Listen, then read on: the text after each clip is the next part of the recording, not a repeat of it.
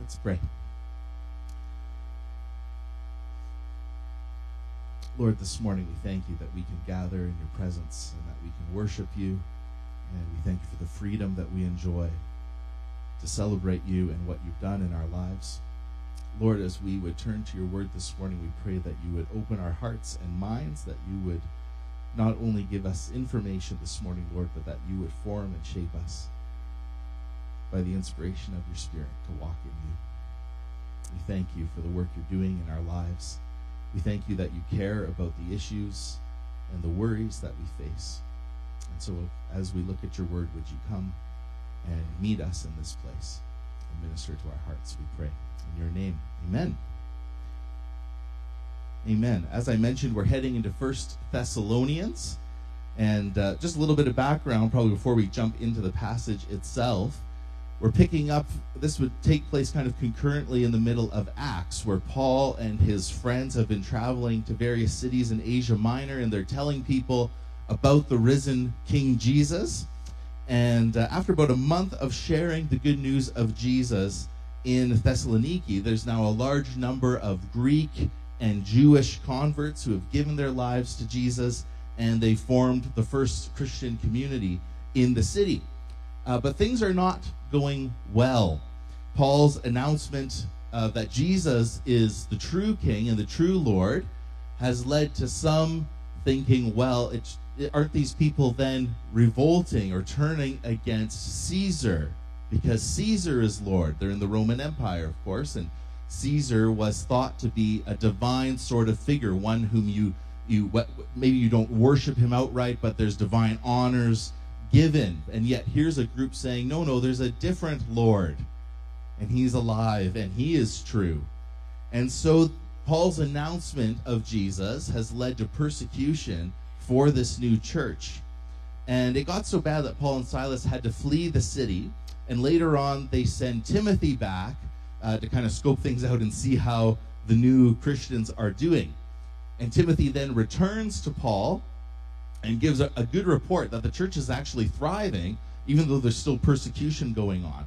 And so Paul has now received that report, and he's writing to the Thessalonians to reconnect with them because their time together got kind of cut off short, but also to encourage them in their growing in Jesus, and then to also challenge them to continue on. And so Paul splits the letter into two big parts.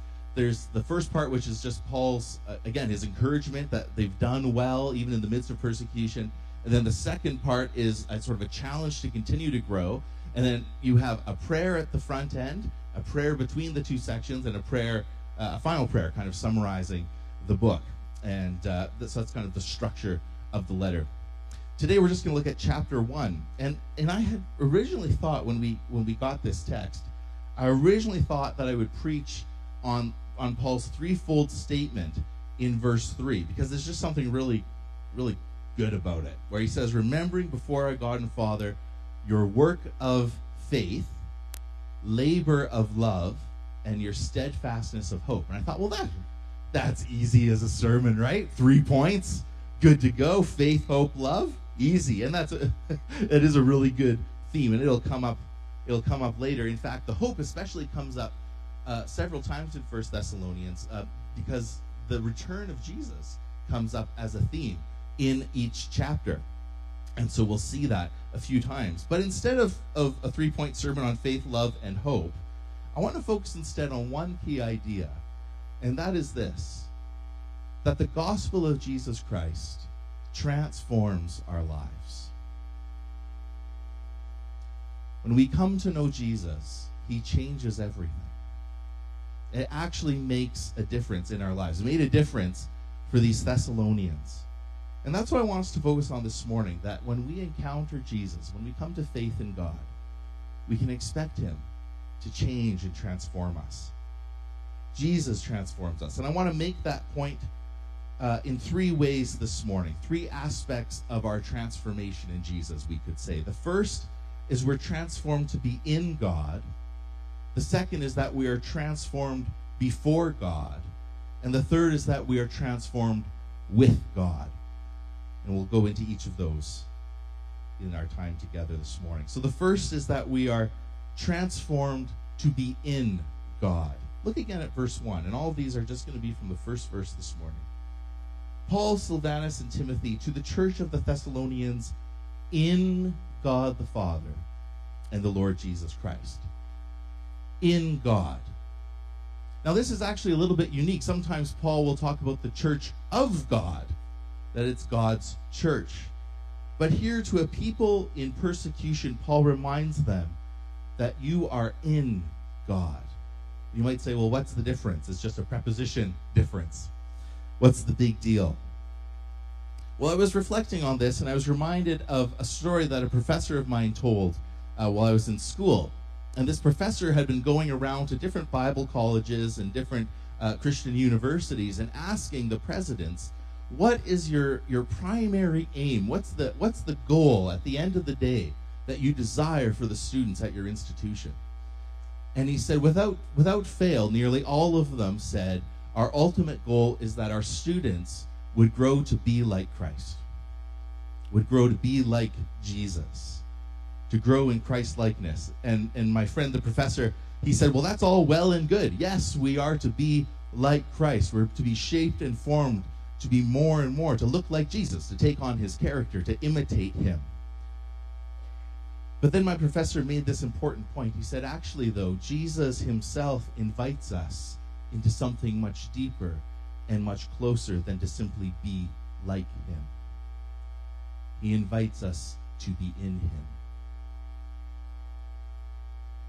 You may think of a passage like John 15, where Jesus tells his followers, I am the vine, you are the branches. Abide in me as I abide in you. Later in John, Jesus also says this, that he's come to make his home in us, that the Father and the Son come to make their home in you by the presence of the Holy Spirit, that we're called to abide in the life of the triune God. And when we repent of our sins and we believe in Jesus, God comes to abide and live within us. See, abiding in God means to endure or to remain in him. And Jesus says we're the branches who remain organically connected to him who is the vine. It's been more than a few years ago, but back before I was pastoring, when I worked at a tree nursery, nearly every summer there was a grafting project that would happen.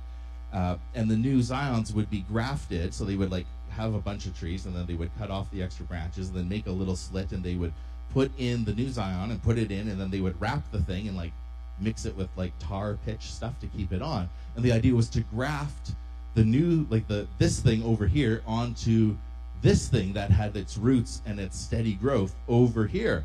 And so much so that the new piece that was getting grafted on would become part of the tree, right? This is what you do with trees. You can do this sort of thing. So much so that the new little piece that was being taken into the new tree needed to become one with that tree. It needed to take into itself the sap, you might say, and the energies and the nutrients that would come from that tree to go into the new little bit that had been grafted in. You might put it this way, that the lifeblood of the tree, if you will, needed to flow into that fresh little grafting. And likewise, when we are transformed and encounter Jesus, we are grafted into him. We experience his life and his spirit. You could say the sap of who he is, the one who is the vine, flowing into us as we remain in him. And it's a picture of God's abundant love for you. That the love of God flows into you and gives you life. That's what happens when we encounter Jesus. We're grafted into the one who is the vine. And that's why it's so tragic when we reject Jesus, because we are quite literally rejecting the one who gives us life. We're quite literally choosing death, whereas in Jesus we're connected to the source of true abundant life. And trees are healthy when they are rooted in something other than themselves. And in the same way, we are meant to be rooted in the rich soil and life-giving water and sunshine of the triune God. We're made for this. Jesus puts it this way in John 8. He says, if you abide in my word, you're my disciples, right? If you're rooted in me and what I teach, you'll be transformed. And so these Thessalonians are being reminded they are in the midst of persecution. You are in God the Father and the Lord Jesus Christ. You're not just of God. You're not just sort of loosely affiliated with God in some way. No, you are abiding and remaining and rooted and grafted into the very love of God. And friends, this morning, so too are we. We're made for this. I'm taking a class right now on spiritual practice in Christian leadership, and we were discussing this idea of being invited into the life of God. And there was just a great moment where the guy who was teaching the class was reminding us, you are beloved by God. You can rest in the love of God. No one else in all of creation has been made to be just like you. You are part of God's redemptive hope for the world in that he has made you and loved you and brought you into relationship with himself. It's the embracing love of God that sustains us. And God has invited you, even though you are sinful and even though you've fallen, he has brought you into redemption, or longs to bring you into redemption. It's God's inextinguishable love for you that has brought about your rescue. And his love is the only hope for our lives. And so, friend, this morning you are created to abide in God the Father and the Lord Jesus Christ. This is the transformation that the gospel makes in our lives. Or as another author put it, he said, when we come to Jesus, we don't find a new life. Rather, a new life, the life of Jesus, finds us. And this changes everything. And so that's the first point I wanted to make this morning, is that we are transformed in God. In God. We have a new relationship with him. The second point I wanted to make is that we're transformed before God. And what I mean by that is this, where once we were sinners, separated from a holy God, now through Jesus, through the risen Lord, we've received, what's the first thing he says to the Thessalonians? Grace. Grace to you. Not only are you in God, but now grace to you. Instead of being condemned and guilty of sin, God pardons us and cleanses us and restores us by his grace. It's God's grace that changes our standing before God. Without his grace, it's like we're driving in a car in a dark night in the fog, and we're speeding ahead, unaware of what's coming up, and we are hopelessly lost in the dark. And there's a cliff looming just ahead. And that cliff is called judgment.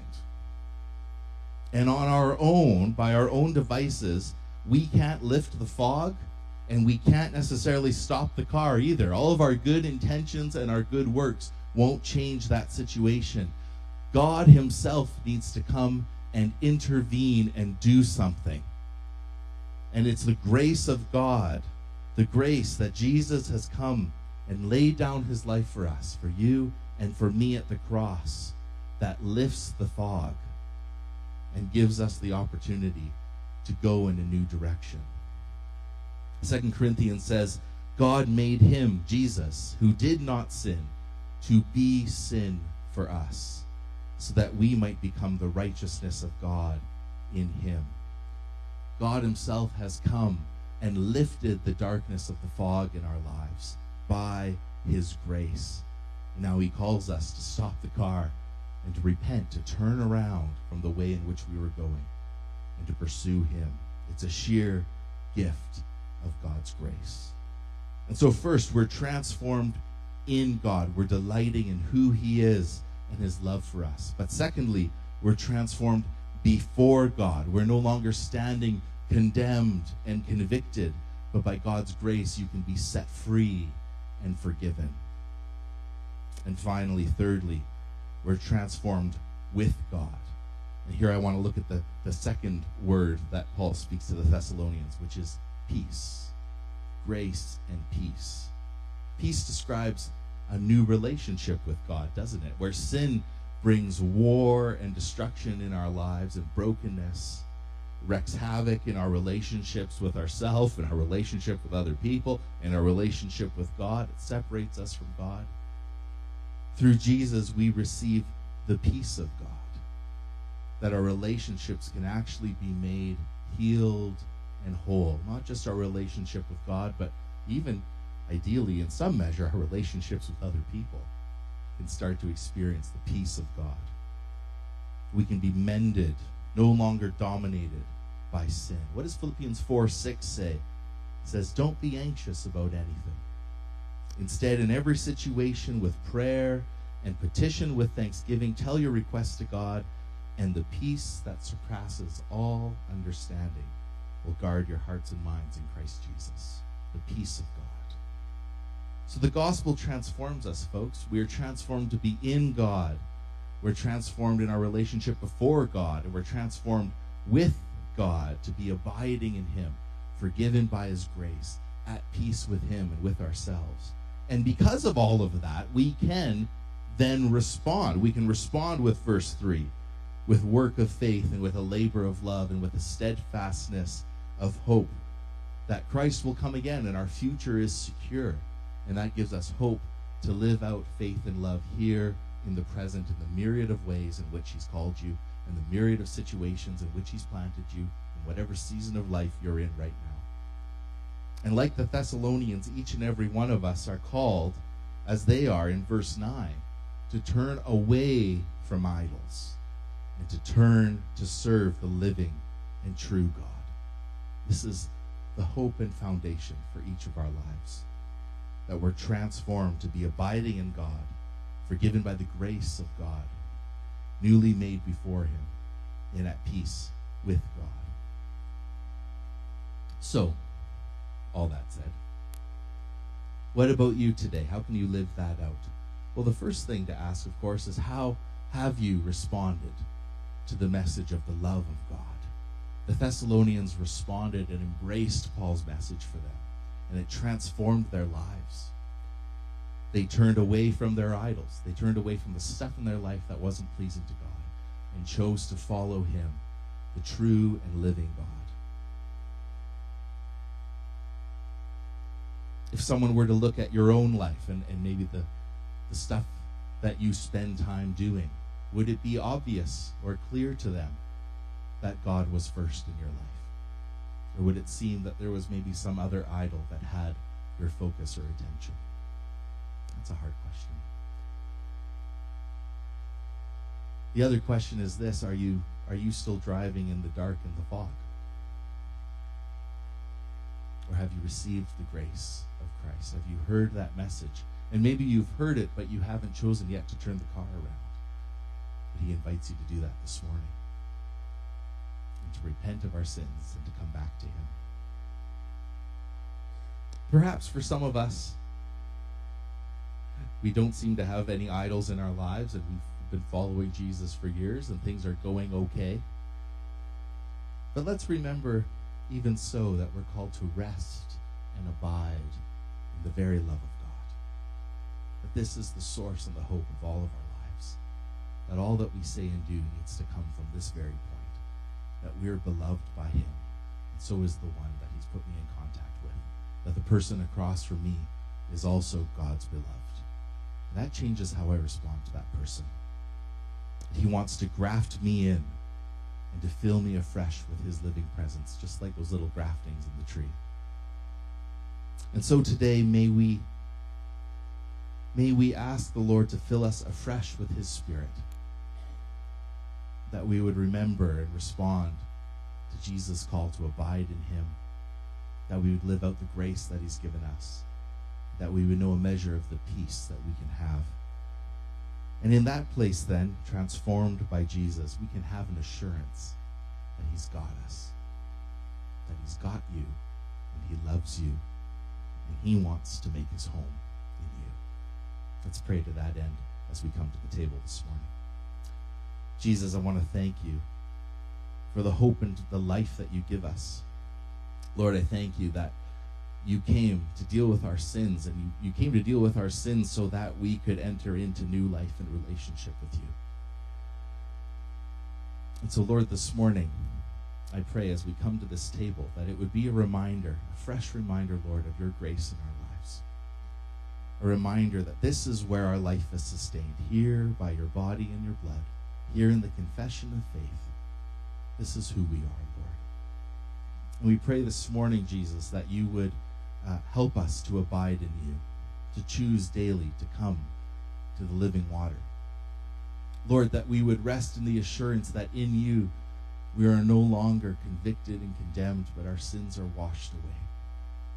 And that, Lord, in you we can find peace for our relationships, our relationship with you, with others, and even with ourselves. Lord, you transform and change everything. Sometimes we're slow to come along in that process of transformation, but Lord, you're so patient with us. So Jesus, this morning, as we come to this table, Lord, may it be a declaration as we would come, that our hearts are this, that we long to abide in you, Lord. And we ask that you would forgive us of the many times that we have failed to do that. Lord, would you come and by your grace reassure our hearts this morning of all that you've done for us, that we may abide in you. In your name, amen.